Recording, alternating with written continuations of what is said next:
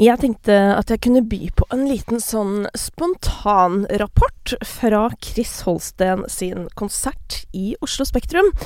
Fordi jeg tok turen dit i går, blir det da, for det søndag når jeg sitter her og prater. Og det synes jeg var veldig god bruk av tid. Og da tenker jeg som så at kanskje det kan være hyggelig å sende en liten rapport ut i verden, fordi det der med anmeldelser og sånn, det ikke det jeg driver med som jeg pleier å si, jeg bare snakker om ting, men det gøy for de som var der, ikke sant, fordi det det gøy å høre sånn, er jeg enig? Og så det på en måte litt gøy for de som ikke var der også, for å få en slags rapport, så da tenkte jeg å gjøre det, og jeg følte at for det første så ble jeg så godt humør da jeg kom, fordi jeg entrer da Oslo Spektrum og kommer inn på en rad hvor det bare sitter masse artister som på en måte gleder seg til å se sin artistkollega. Og sånne ting, det gleder meg når andre artister møter opp og backer. Og det var altså et nydelig utvalg av Hedda May, Synne Vo, Chris Abolade, Bargie og Makosir som satt på samme rad som meg, og på andre siden hadde jeg da Erna Solberg og hennes mann, ikke sant? Så bare der var det en god start for meg, føler jeg. Så rettet jeg blikket mot scenen, og da fikk jeg en litt rar følelse, fordi for det første så ble jeg veldig glad, fordi at jeg har savnet litt å bare se Oslo Spektrum sånn på den, hva skal jeg si, sånn tradisjonelle måten. Altså at på en måte det en scene, for det har jo vært veldig mye sånn kreativ bruk, som jo fantastisk. Men så har jeg bare nesten savnet litt sånn, hvordan var det egentlig før man bare hadde scenen i enden der, og så var det det, og det var ikke det at det bare var det, fordi Chris Holsten hadde også en catwalk, og en scene i midten som ble brukt liksom på visse låter, men backdroppet, det var det som var rart, fordi at det var liksom et backdrop med sånn Chris Holsten i profil, sånn grafisk fremstilt, og det så på en måte bare ut som Drake med hendamaling i fjeset, så jeg ble helt sånn, herregud, nei, hva? Det Drake-konsert? Men det forsvant heldigvis veldig fort, og misforstå meg rett, for det var et veldig fint bilde, det bare var at det lignet ikke først og fremst på Chris Holsten. Men det hadde heldigvis lite med konserten å gjøre. Det var bare noe vi så på mens vi ventet på at det hele skulle sette i gang. Og det gjorde det med låta hans Slå hjertet slå, som var en helt nydelig åpning. Og i det det vil si det startet på en måte med at han gjorde seg klar bak scenen, du vet, sånn der, at han tok i in-ears og sånn der. Og publikum, ikke sant, begynte å gire seg opp, og lyden ble høyere og høyere. Og da han trådte ut på scenen, og den applausen som skjedde da, og musikken som liksom fylte rommet, da begynte jo jeg å spontant gråte, ikke sant? Fordi jeg tenker da, jeg ser hele Chris Holstens karriere i revy, sånn jeg kjenner den da, og tenker bare sånn, fy fader, tenk den veien han har gått fra sin spedestart. Han har jo alltid vært veldig, veldig flink, men han har jo hatt han har på mange måter hatt 2 karrierer som litt før og etter smilet i ditt eget speil. Og det å på en måte se det kulminere i denne konserten i et utsolgt Oslo Spektrum, det synes jeg var så sinnssykt rørende. Og da jeg sånn at jeg begynner å gråte så til de grader at jeg sliter med å hente meg inn igjen, for da begynner liksom jeg begynner å tenke på, husker da Chris liksom sang med Broiler Race of Light, som jeg føler at den har på en måte aldri sunget siden. Jeg elsker jo den låta, synes den helt legendarisk, og husker liksom at han har hatt mange låter som for så vidt har vært ganske ålreit, men det har liksom ikke løsnet helt. Og jeg unner så innmari folk den følelsen av at det løsner. Personlig må jeg si at jeg har nok aldri følt at noe har løsnet for min del. Eller sånn, jeg føler at jeg alltid jobber i oppoverbakke, men det ser jo ikke dere, for at dere, det det jeg pleier å, eller har blitt så opptatt av å formidle opp igjennom. At det vi deler, ikke sant, med verden, og i mitt tilfelle sånn når jeg deler at jeg har lagd noe eller noe, så jo på en måte det den 1 av 100 ganger hvor du fikk et ja, og de 99 andre gangene så får du nei. Når du selger ut Oslo Spektrum, og du på en måte løsner på den måten, og du kan selge ut turné i Norge, da vil jeg si at da har det løsnet, liksom.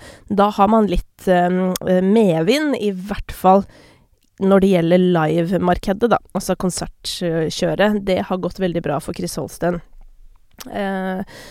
med denne turneen, og det tydelig at gjengen trent, da, for å si det sånn. Det var veldig tight musikalsk, det var blåsere, det var altså det som også var gøy var at det kom liksom stadig flere til på scenen underveis i konserten, og konserten hadde litt ulike deler, og det var også gøy. Det var sånn, den konserten, for meg da var det sånn, det var så mye som skjedde sånn scenografisk, og det var veldig bra.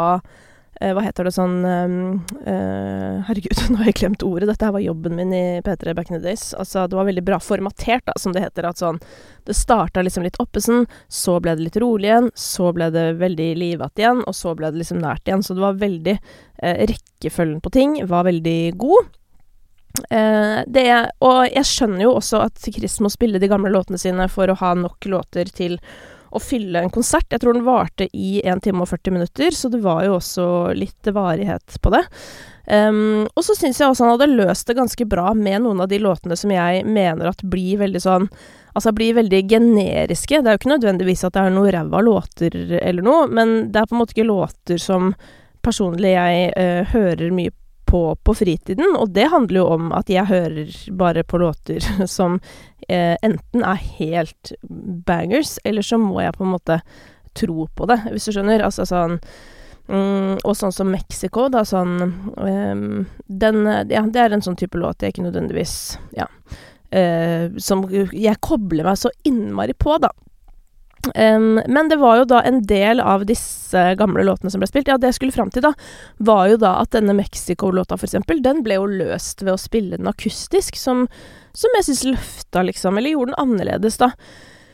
Jeg synes også, altså det var jo et rørende øyeblikk der også hvor han sang låta Happy Tears, som han har skrevet om med søstera si, Therese, som også var i publikum og reiste seg opp og fikk stor applaus, som var skikkelig hyggelig. Og så har jo Chris liksom noen godlåter fra arkivet deriblant, og det var artig at jeg hørte den akkurat da jeg satt ved siden av Hedda May, fordi han har en sang som heter Shout Baby, tror jeg. Ja, Shout, Baby. Og så snur jeg meg og lener meg over til Hedda May for å si sånn, dette her den Chris Holsten-låta som mest lik Hedda May. Og da kunne Hedda si sånn, ja, men den produsert av Benjamin, som Hedda jobber med.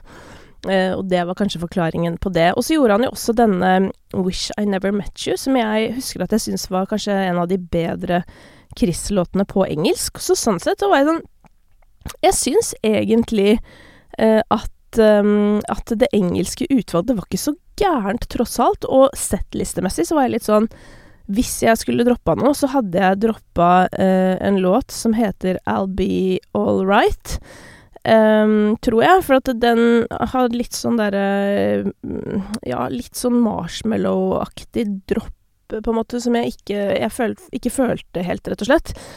Men det tror jeg var det eneste jeg tenkte sånn, dette hadde ikke trengt å være her. Ellers så må jeg si at jeg synes det var veldig godt løst, altså, med de låtene som jo, hva skal jeg si, altså de jo annerledes i den forstand at de vanskeligere å føle, rett og slett, fordi at Chris har vært så innmari god på å treffe publikum med de norske låtene.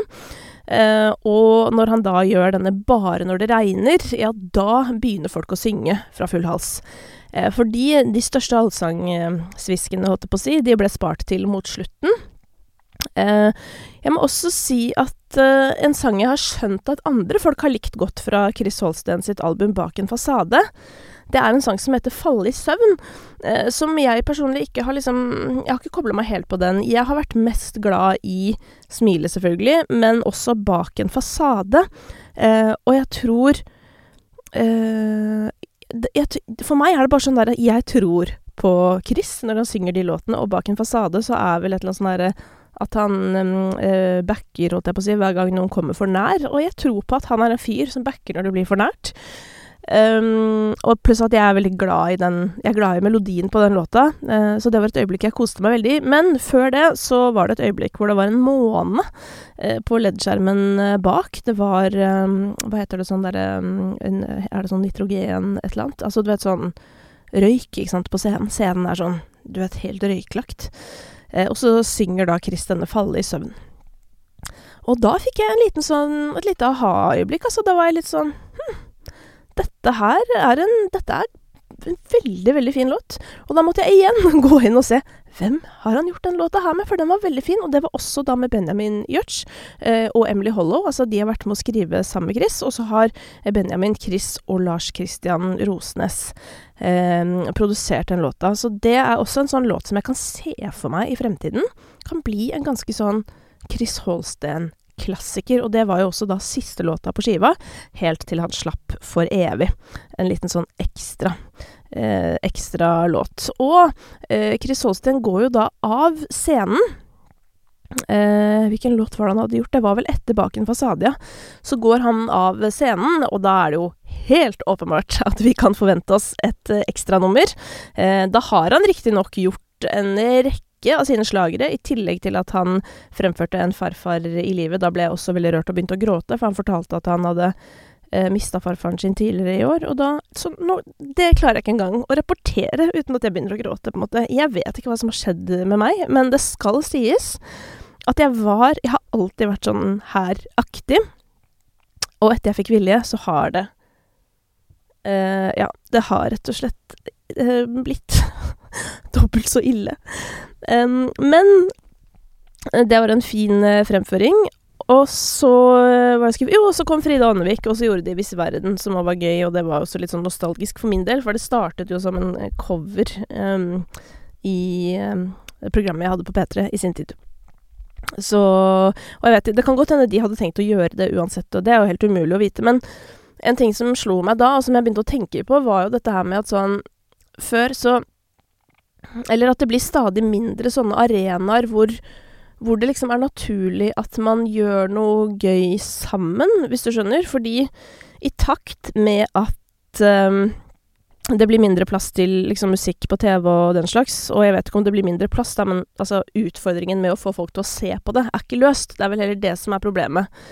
I takt med det så har jo musikkbransjen nå blitt sånn hyperprofesjonalisert på noen måter, føler jeg, hvor det er liksom vanskelig å få til ting, fordi mange er liksom busy på hver sin kant, og litt sånn der, hvorfor skal jeg gidde å gjøre et samarbeid med noen, eller hvorfor skal man gidde å legge den efforten i, og i hvert fall ikke hvis man ikke er på samme plateselskap eller den slags, og nå har jo også Chris og Frida samme management, skal si, så det var jo også, lå jo veldig til rette for at det der skulle skje.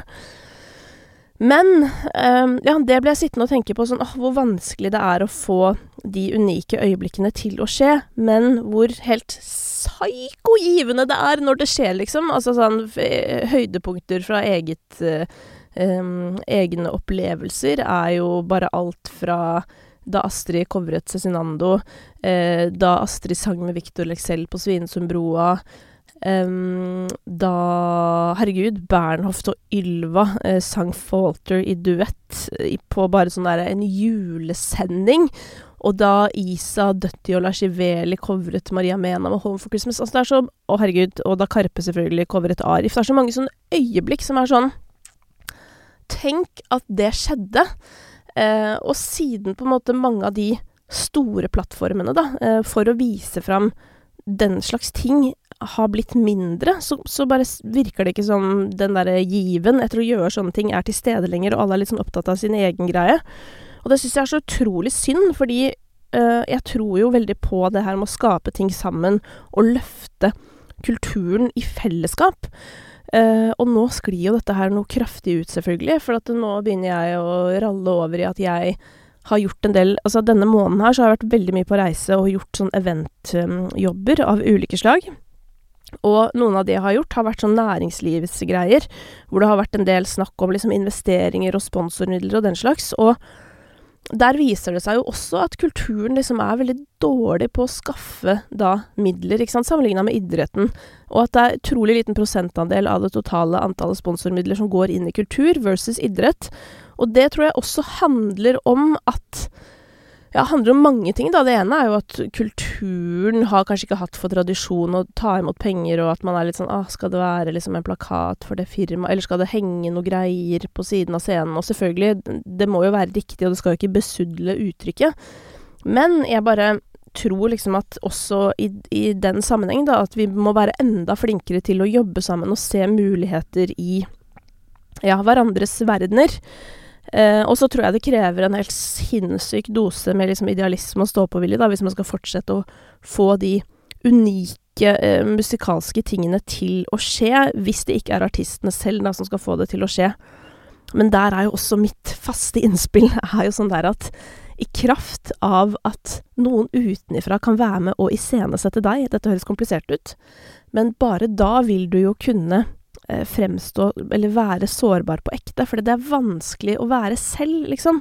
Jeg kan sitte her og snakke, men, og jeg kan være veldig åpen også, og dette er jo et helt spesialforum, da, hvor det her full åpenhet, men først i møte med en annen som kanskje hadde tørt å stille meg spørsmål, eller kunne liksom, gitt meg en scene, hvis du skjønner, så det er annerledes enn hvis jeg filmer meg selv, det er poenget mitt. Så ja, så det var vel egentlig bare en liten sånn, hvordan skal vi få disse tingene til å fortsette å skje? Jo, da tror jeg vi i tillegg til initiativ fra bransjen selv, altså musikkbransjen, så tror jeg man faktisk trenger noen sånne ivrigperer som meg selv, og forhåpentligvis flere, som kan pushe litt på og være med å tilrettelegge for at det skjer helt sånn unike og spesielle ting, i tillegg til det helt spesielle og unike som selvfølgelig artistene gjør selv, da. Det var en ekstremt lang avstikker. Det er jo mitt ekspertområde, det. Men da kan vi jo komme til at Chris har gått av scenen og skal komme tilbake for å gjøre da For evig og smile i ditt eget speil. Da har han med seg et kor som åpner ekstranummeret. Det er utrolig vakkert, rett og slett. Og det piker jo i salen da han setter i gang med Smil i ditt eget speil. Og det igjen da var veldig rørende, fordi det er den låta også tror jeg så innmari på, og når han synger det der at herregud, nå har jeg så mange andre sanger i hodet, og da glemmer jeg alltid, men at han må under vann for å skrike, ja.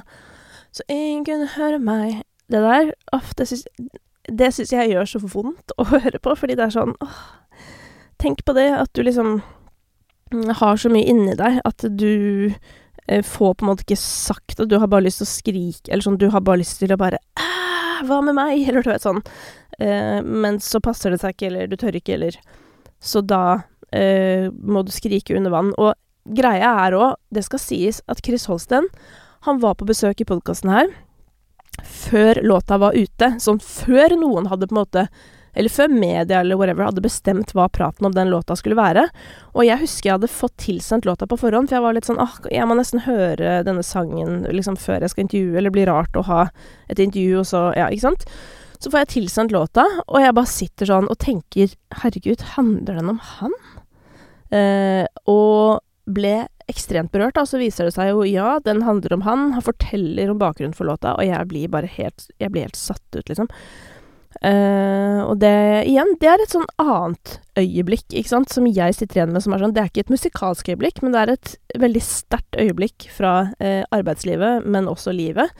Akkurat det møtet med Chris, hvor han forteller meg det har virkelig sånn satt en støkk i meg. Men måten jeg ble berørt av den låta på, har også satt en, hva skal jeg si, høy list til Chris Holsten overfor meg, fordi jeg vet hva han kan, hvis du skjønner. Og det må være på det nivået, hvis jeg skal tro på det, på en måte. Altså sånn, ja. Nei, så alt i alt da, så var konserten ferdig, så var jeg helt sånn, herregud, så mye gøy som har skjedd. Jeg har ikke kjedet meg et sekund. Så bra han løste settliste-greiene når du på en måte har to relativt vidt forskjellige kataloger.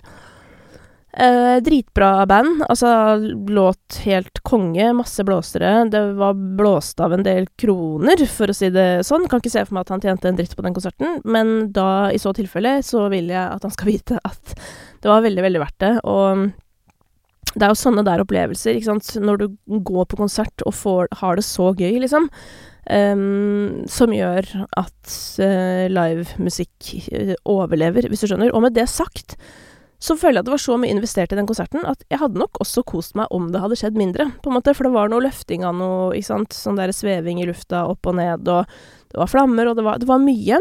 Satt veldig pris på det, men jeg tror jeg hadde kost meg like mye med mindre, fordi alt i alt så var det musikalsk en veldig god opplevelse, og med liksom låtmaterialet tatt i betraktning, dritbra jobba, altså mener jeg. Som sagt, og når jeg sier det tatt i betraktning, det at han har på en måte 2 faser i sitt musikalske liv som liksom ikke henger 100% sammen, bortsett fra at det henger jo sammen i Chris selv da. Så nei, det var koselig, men jeg må også si at jeg fikk en tanke da, fordi Chris jo en veldig allsidig type. Han ekstremt likandes, og liksom uansett hva forholdet ditt til musikk, så føler jeg at sånn, Chris en sånn alle kan digge. Og det må jeg også si at, ikke sant, nettopp den der før og etter smilet, ikke sant, hva det som liksom avgjør at du får fans da? Og jeg har jo sagt hele tiden at sånn, jeg synes Chris-situasjonen veldig enkel, fordi den handler liksom litt om det på en måte et før og etter, og det der at når du deler noe som så nært, og som alle kan tro på, og bare alle skjønner at det på ekte, da treffer det. Men nå det snart jul, og dette her fikk meg til å tenke på Atle Pettersen, som jeg føler også en sånn type, som bare sånn, hvis han, altså, jeg vet ikke nå liksom om det fortsatt kan skje da, men hvis han hadde liksom hatt nå skal det jo også sies at han har holdt på med veldig mye, og det vanskelig for folk, ikke sant? Fordi folk vil sette i bås. Og han jo da i båsen liksom alt mulig mann, og kanskje litt lite i båsen artist, og der har jo Chris vært veldig tydelig, ikke sant? Han har jo kjørt musikken hele veien. Men det har jo Atle også på si, og selv om de lager helt forskjellig type musikk, men det jeg skal frem til nå at Atle Pettersen har laget en av de fineste julesangene i verden, sammen med Linnea Dale. Og fordi han på en måte ikke har fått den der tippinga over til at herregud, så flink han har blitt, eller skjønner du? Eller så nært dette og det skal sies at Atle har nok heller aldri liksom åpnet seg på samme måte, og vært så personlig som det Chris så det kanskje vanskeligere å koble seg på. Men det gjør jo også at folk ikke sjekker ut en av verdens fineste julelåter som kom ut i 2020. Bare noen dager til heter den. Så jeg bare kom til å tenke på det. Fordi at jeg fikk litt sånn Chris jo showman, og det var derfor jeg begynte å tenke på sånn så begynte jeg å tenke på praten jeg hadde med Atle Pettersen i podcasten her, hvor han var litt sånn at det liksom en sorg for han at aldri det musikkgreiene løste seg helt.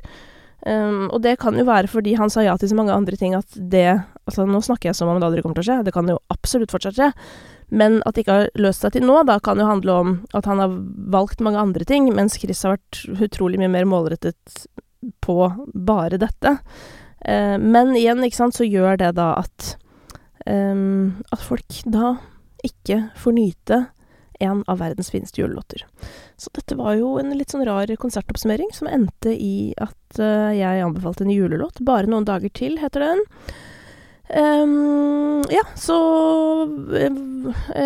ja, man pleier å konkludere med ternekast og sånt, det driver ikke jeg med. Men det jeg kan si at ekstremt velbrukt tid fra min side, og alle andre sin side som var der. Utrolig spent på neste steg i Chris-kapitlet, og ekstremt imponert over hva han har fått til i sin karriere, virkelig. Altså, jeg var virkelig imponert. Så det var veldig gøy og gledelig, og så elsker jeg også å bli rørt. Sånn, jeg blir rørt på andres karriere sine vegne, hvis du skjønner. Så det var nydelig. Ja, da takker jeg for meg, og minner om at i morgen så kommer det en ny episode med gjest. Ja, da skal du slippe å høre bare meg alene. Da kommer Fay Wiltagen, og det har du lyst til å høre, tror jeg da.